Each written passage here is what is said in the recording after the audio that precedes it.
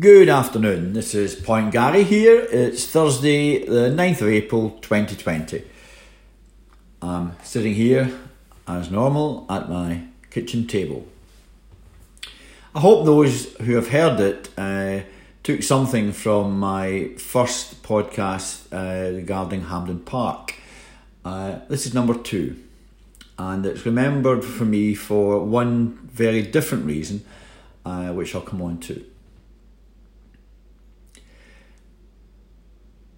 Leading into the 1966 World Cup in England, which Scotland hadn't qualified for, Brazil came to town.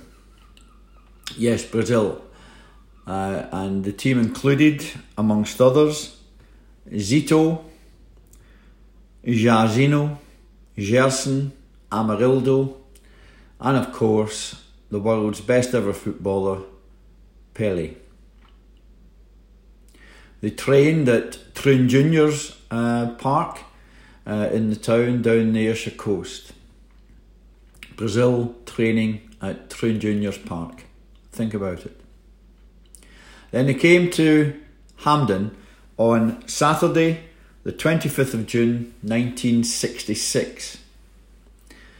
And when you think back to the crowd I referred to in 1963, for the friendly against Austria, which was just under 95,000.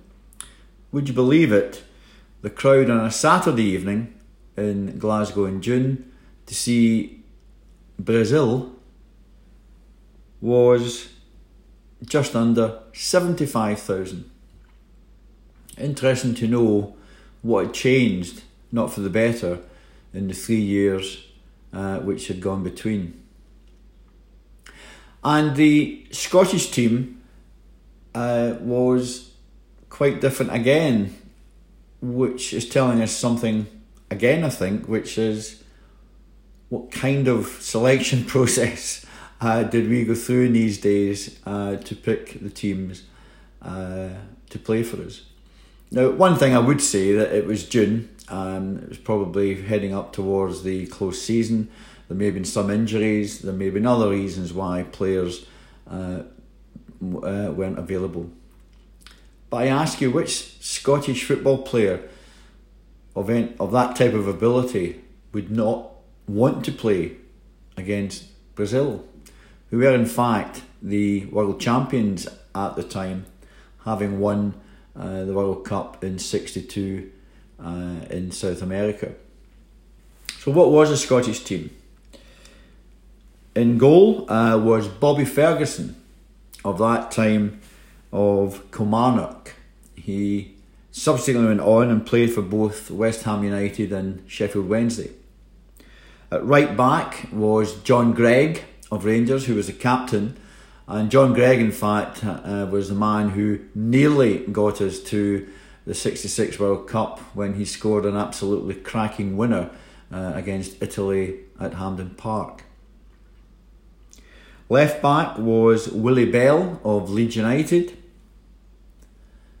Right half was Billy Bremner of Leeds United, and more of Billy in a minute or two.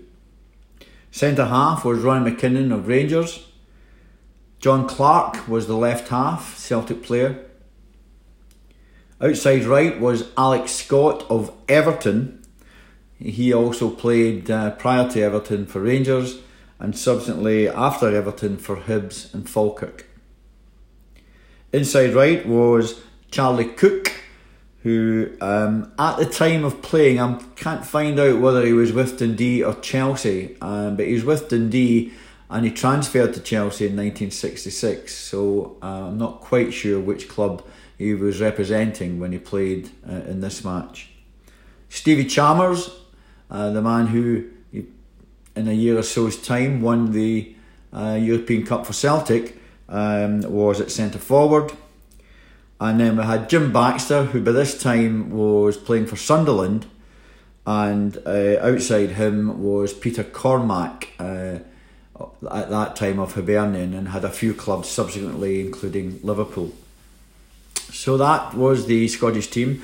The referee, coincidentally, was the same James Finney who refereed the match in 1963 against Austria. Fortunately, he had no reason to abandon this one. Although, I'll tell you a little story, which is 100% true, which caused a bit of a stushy at the time. Anyway, would you believe it? In 1 minute, Stevie Chalmers scored for Scotland, and in front of that 75,000 crowd, unbelievably, in our first ever meeting with the world champions Brazil, we were 1 goal up. However, it couldn't last, and the Brazilians equalised in due course. But in a tousy affair, the game finished 1-1. The saddest thing of it all was Billy Bremner's treatment of Pelé, and unfortunately it was an indicator of things to come when Brazil played down in England in the World Cup, when Pelé was effectively kicked out of it by the Hungarians and others in their group stage matches. Billy, I'm afraid, fantastic player as he was out of order. This was a friendly match against the greatest team in the world, and subsequently in 1970 became the greatest team ever. But Billy, I don't know under whose instructions, whether it was by the manager of the time or his own, decided to rough Pelé up, and he duly did so. Now, at this time, I was a young man, but I was on my own in these days with a pal who I will mention only, her name only is Tommy, because that's what his name, but I won't give you his second name. And we were in the large old enclosure at Hampden Park, which I think was the north enclosure, right down at the front, trying to see our heroes. And I was a great Pelé fan, I was a great Amarildo fan, and Amarildo was on the left wing, so I was able for one of the halves to see him very, very close. But just before the start of the second half, Tommy broke free, climbed out of the enclosure and hailed across the pitch with pen and autograph book in hand, and stopped play while he asked for and got the signature of Pelé. And he told me when he got back that two things happened out there. One, Mr. Finney was particularly rude to him, and also the goal scorer, Stevie Chalmers, wasn't quite complimentary either, telling my pal Tommy to get lost. So there you have it. I saw the first ever meeting between Scotland and Brazil, a 1-1 draw. And again, anybody who sees Brazil never forgets it. They are just a magnificent set of footballers. 1966 wasn't kind to them. It was won by, I can't remember what team won in 1966, but it wasn't Brazil. And I indeed have never seen Brazil since, and so I've got that memory, and the memory of my good pal Tommy causing a bit of a stir just before the second half kicked off. I hope you enjoyed this. I hope you find it a wee bit thought-provoking about our game in Scotland, why we would lose 20,000 supporters between 1963 and 1966, given the quality of the opposition we were playing.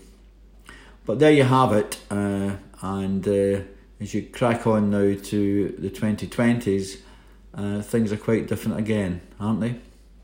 I hope you enjoyed this. This is Point Gary saying cheerio and goodbye. Bye-bye.